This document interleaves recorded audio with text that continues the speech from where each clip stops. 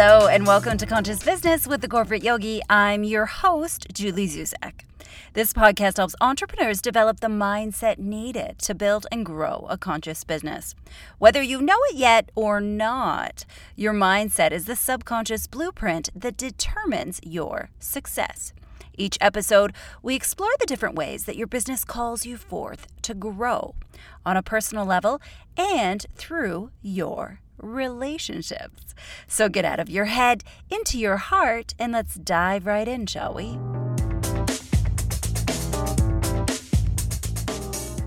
Okay, so today I want to tell you about a terrifying experience that I had recently where I had to face a really deep fear. Now, I want to check in with you. Have you ever read the book Secrets of the Millionaire Mind by T. Harv Eker? It's a book that I've referenced on this podcast a couple of times. It was also part of the Money Mindset series that we did way back in episodes 61, 62, and 63. Well, if you've read that book, then you know all about the Millionaire Mind Intensive. And you know that these seminars are run all around the world because the book references them quite a few times. It's a powerful event, and it has transformed the lives of literally thousands of people around the world. Now, I know some of you have gone recently. I know that Tanya and Peter have gone. We've talked about it a lot, and they both raved about it. And so when I saw that this intensive was coming to Toronto, I was in. 110% in. And I have to say that it really did what it said on the tin. It was transformational and it was intense. And I'm really glad that I went. But while I was at the event, I had quite a bit of fear show up. So I thought that this would be the perfect topic for this episode. So here's a look at what you're going to learn today. In our first segment, I want to share one of the big breakthroughs that I had. In our second segment, I'm going to explain why you need to look at fear as a green light instead of a red light. And in our third segment, I'm going to share 3 tips that are going to help you work through your fear. But first, I want to start with a story.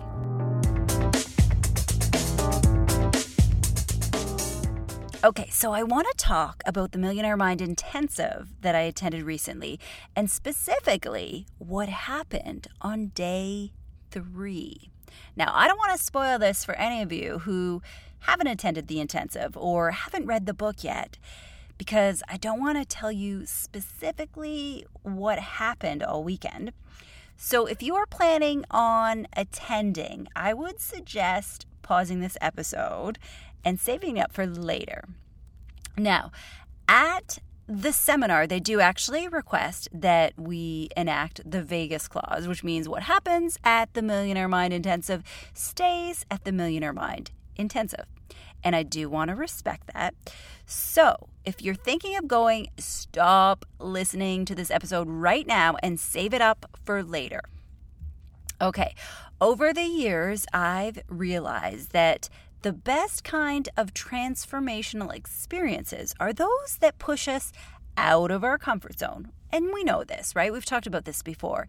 Either pushing us in a physical way or in a mental way. Now, if you're smart enough to combine both, the physical and the mental, well, then you are just in for epic transformation, aren't you? Now, I've been thinking about this a lot lately because I love to organize events and I love to create really unique experiences for people. And I think this has also been sparked lately by the podcast that I listened to recently, an interview with Brian Chesky, the co-founder of Airbnb. And he talked about how he focused on creating an epic experience for his travelers. And in order to do this, he looked to a different industry for inspiration. He looked to Hollywood, actually, and he was inspired by this notion of what is called the hero's journey. And this is something that plays out. It's a very common narrative in a lot of movies. And here's what he had to say about how he was inspired and how he planned to apply his key learning from Hollywood to create an epic trip for his travelers. By day 2 or 3, you need to have a challenge out of your comfort zone. If you do not leave your comfort zone, you do not remember the trip. And if you can belong out of your comfort zone and something new happens to you, then there's going to be a moment of transformation when the person who you were dies and a new, better version of yourself is reborn. This is the narrative of every major movie. It's called the hero's journey. Now, ironically, this is exactly what Brian Chesky explained here, is exactly what happened to us during our Millionaire Mind Intensive. On days 1 and 2, we did a lot of mental work, a lot of mindset work around our limiting beliefs. But to really deep dive into the transformation, we were invited to do something that was physically way outside of our comfort zone. And it happened at the end of day 3. Now, you may be familiar with Tony Robbins, and during his Unleash the Power from Within, he invites participants to do the fire walk, which is a ceremony where you walk across hot coals, right, to really push yourself out of your boundaries and out of your comfort zone. Now, the combination of physical and mental is really the best way to create a significant and really memorable experience. So I'm not going to explain what happened during this day 3.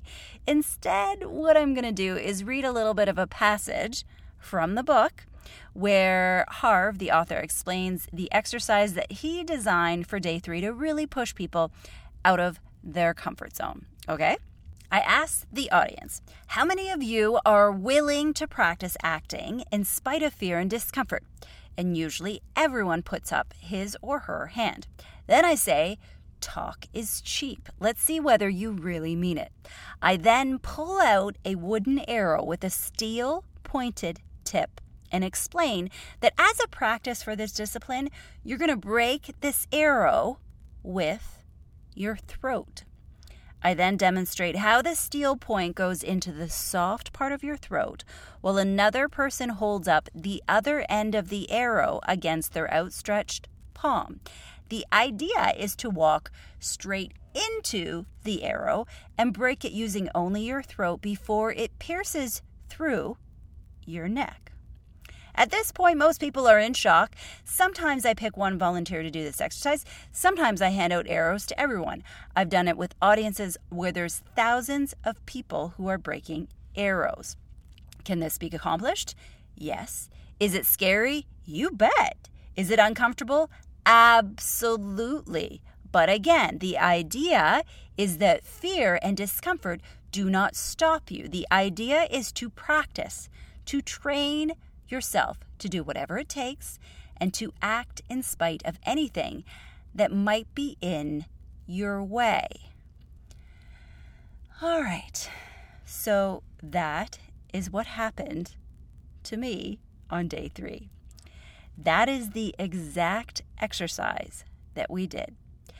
And that is what I wanted to tell you about. You see, I knew that this exercise was coming. I'd read the book. I knew about the arrow break, and when it came time to do it, fear crept up on me. It happened so quickly, and we were put into groups. And see, here's the thing. I know logically that it wasn't dangerous, or else they wouldn't be doing it. So logically, I knew it wasn't dangerous, and I also knew that I was going to go through it for sure. I didn't go through that whole weekend of transformation and build-up just to tap out at the very end. That's kind of like running an entire marathon and then giving up when you're about 10 steps before the finish line, right? I was not going to do that. Now, at this point, my saboteurs were in overdrive. They were judging me. They were telling me I had nothing to prove, that I didn't really have to do this. They were telling me that this was probably irresponsible. But then on the other end, they were also mocking me and bullying me for actually being scared and for feeling fear. It was kind of like an emotional roller coaster with just this mashup of all these different emotions to experience. So other people in my group were pumped and they were excited. One of the guys that I met there, Robert, he was so pumped. He said he'd been waiting to do this exercise since he first read the book. He was all in. He was fully excited. But me, I was having some resistance. So here's what I did. This is how I dealt with it. I checked in and I said, what, Julie, do you need to get through this? What do you need to cross over this edge? And I broke it down logically. I thought about all the times that I've done scary things like this in the past and how did I handle them then? And that was exactly what I needed because it did two really important things. First, it reminded me that I have done lots of scary things in the past and that looking back, it didn't seem like such a big deal. Secondly, I also remembered that I had an approach to conquer these things. And I knew I didn't want to be the first person. I wanted to have other people do it in front of me. Check, there it was. So Robert was going to do it anyways because he was excited. And I knew I could watch a couple of people do it first. That would make me feel comfortable. And that would be kind of like my blueprint to see how it worked. But then on the other hand, I knew there was part of me that didn't want to wait too long because I didn't want to be the last one to go. So it was finding this happy medium, and that is how I did it. So a huge shout out to everybody that was in my group that day, and also to anyone who has ever done this intensive course. What an experience. It's a moment that I will never forget. It was definitely a big breakthrough that I really needed. And yes, I absolutely did do the arrow break. This exercise was a great reminder for me about fear. Sometimes we wait and we expect that the fear has to go away and dissipate before we do something. But this isn't always the case. Sometimes you have to take fear with you, kind of like a friendly companion, like your Sherpa on the journey to doing something new, guiding you into that place where you feel amazing and proud. Remember, there's no such thing as the confidence fairy. Confidence comes from taking action. And you can't wait around to be 100% confident about what you're going to do. And you certainly cannot wait for the fear to disappear. Because if you're stepping up and you're really at the edge of your comfort zone, well, fear is going to be right there with you as your Sherpa, guiding you to your more confident and powerful self. When you lean into your fear, there's always magic on the other side. And in this case, there was also a big, giant hug.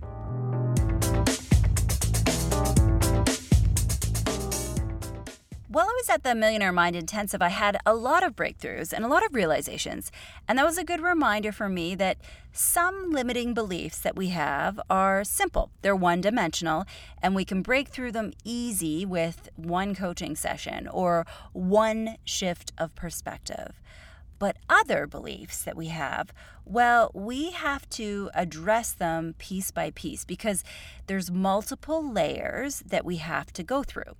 And especially if we've spent our whole lives reinforcing these beliefs and layering on additional proof as to why we believe and hold it to be true. So we've done quite a bit of work, haven't we, around money and money mindset. Remember, we did our 3-part series last fall, and this was episodes 61, 62, and 63.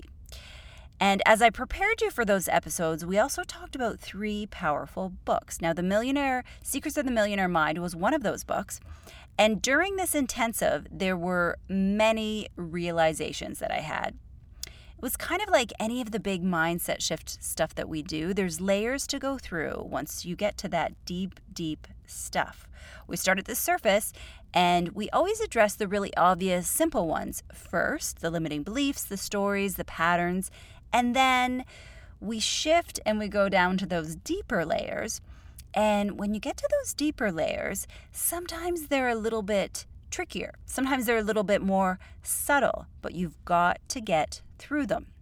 Now, one of the big aha moments that I had when I read Secrets of the Millionaire Mind was when Harv talked about the association that he used to have thinking about really wealthy people. He used to believe that they were greedy, that they were selfish, and that he didn't want to hang around really wealthy people because of this. But that was simply just a belief that he had made by association. And once he started hanging around really wealthy people, he realized that, in fact, they were actually no different than he was. They were kind and they were generous. And once he made this shift, he started to observe that there were a lot of other people around him trying to stick it to the rich or making assumptions that rich people are corrupt. He tells a great story in the book about driving through a rough neighborhood in his convertible and people throwing garbage in the back seat, thinking that he was a bad person because he had a nice car. You see, here's the thing. You won't even notice that this is an issue or that people actually do have negative assumptions about wealthy people until you shift this and make this a conscious thought. And then once you do, you will notice this kind of negative attitude towards the rich. You know, just last week I was in line to buy something at a department store, and I overheard the cashier making some comment about, well, sticking it to the rich and let those jerks pay for it. And I was totally shocked. I couldn't believe how odd that sounded. And I know before reading that book, I wouldn't have even thought twice about what she said. But now that I've read that book, brought it into this conscious thought, it sticks out like such a red flag to me. It sounded completely obscure. So that is what happens when you make our limiting beliefs conscious. So diving back into the intensive weekend, we had one of the exercises that we did, we had a list of a bunch of statements around money, and we had to rank how strongly we felt around them. And as I said, we've done lots of this work before, and I had cleared a lot of them, but there's one tricky one that really tripped me up. Here it is. If I become rich, that's great. And if not, that's fine too. And it seems like a really big deal, but I found out that this statement was one of my limiting beliefs. I'm going to say it again, so listen carefully and see what your reaction is to it. If I become rich, that's great. And if not, that's fine too. So how did you feel when I read that? Would you agree with this statement or not? See, here's the thing. The reason why it was so tricky to me is that I know really clearly that money doesn't make people happy. It just doesn't. I know lots of really wealthy people who are miserable, and I know lots of really happy people that aren't wealthy at all.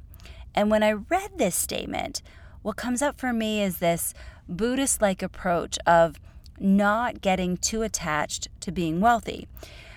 Because here's the thing, this statement didn't even mention happiness. It was me that was making this connection between being rich and being happy.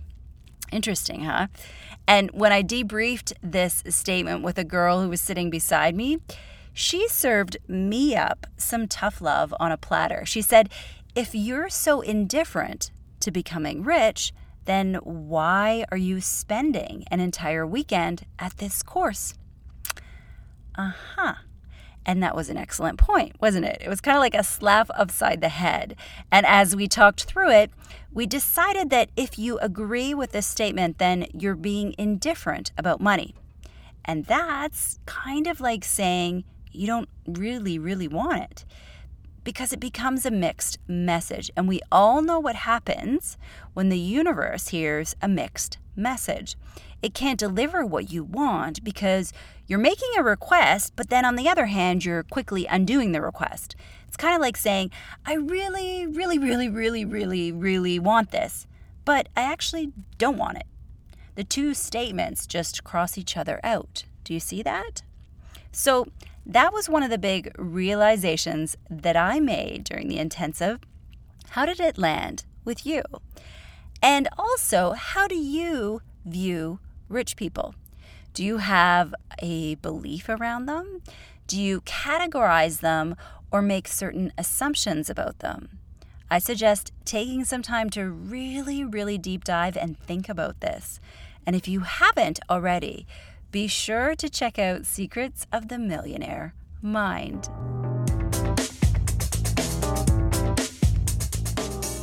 Okay, let's use a coaching tool to reframe our fear. I think it's fair to say that fear is sometimes something that holds us back. When we experience fear, we're conditioned to slow down, to check in and assess the situation. We often think that fear is a sign of danger. And if you are in a life-threatening situation where your physical safety is at stake, then like facing a predator or something that could threaten your physical safety, then fear is a good thing. It kicks us into fight or flight mode. But if you look at the aerobrick exercise, I don't consider that a very dangerous situation because it was being taught by trained professionals and they'd done it many, many, many times before with large audiences, and they had all kinds of safety equipment and they knew what they were doing. Now, if I was trying to do that exercise on my own and it was unsupervised, then yeah, I would think that that would be a dangerous situation and I should have been scared. And I also want to point out that these types of exercise should never, ever, ever, ever be done on your own. Only do them with a trained professional who has the knowledge and the expertise to do them.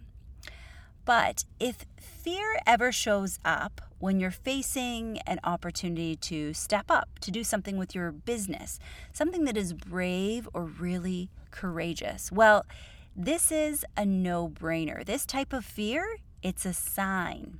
It's an invitation. It's come hither. It's your green light to move forward and lean in, not a red light to stop. Yes, fear in the context of personal growth should be viewed as a green light, not a red light. And that is how I want you to reframe your fear.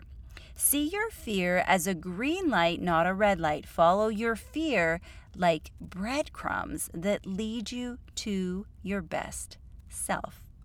When you lean into fear, there's always magic on the other side. And that's a great tweetable. So I'll say it again.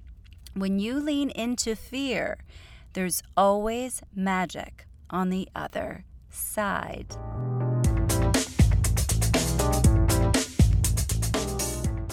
In this segment, I want to give you 3 tips that you can use to deal with your fear.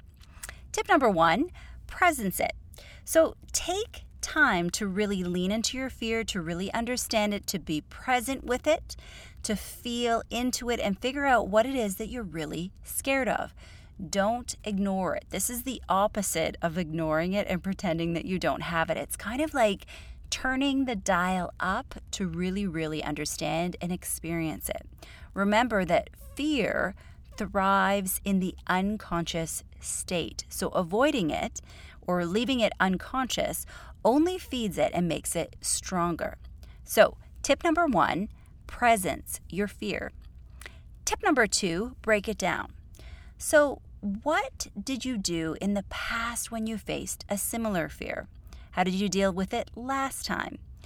What were instances in your life where you faced overwhelming fear, and how did you handle it then? How did you survive? Go back as far as you can remember and really be willing to learn. Then break your fear down or the task into manageable chunks. Ask yourself, how can you set up this situation to be more comfortable or to feel more supported? So tip number 2 is to break it down. And tip number 3, make friends with your fear. So sadly, we can't ever wait for fear to go away. You know, I said earlier, there's no such thing as the confidence fairy. And your fear isn't luggage that you can just check in at the airport. You have to take it with you as your carry-on. I'm sorry to be the bearer of bad news. You have to take your fear with you. There isn't an easy way to get through to the other side. So make friends with your fear. All right, so let's recap those 3 tips. I'm going to go through them again. Number 1, presence it. Number 2, break it down. And number 3, make friends with your fear.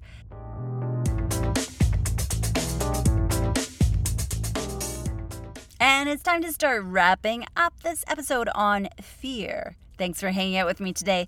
Remember that being an entrepreneur is the most intense form of personal development that you will ever go through. So be patient and be kind to yourself.